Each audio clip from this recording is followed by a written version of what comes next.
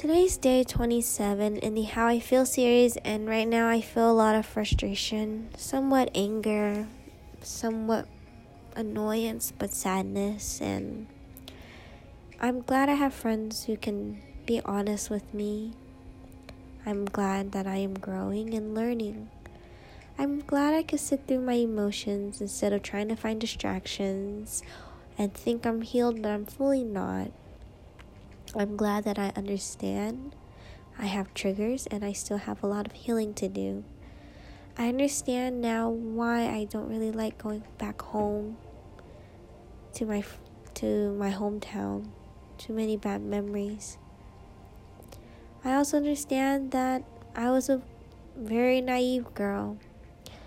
I got caught up being in love with a manipulative liar, and honestly, fuck him. I fucking hate Jonathan. And at this point, even if I didn't want to, I still do.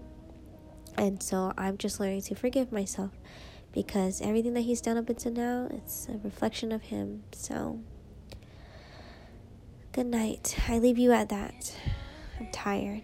I'm going to do some shadow work.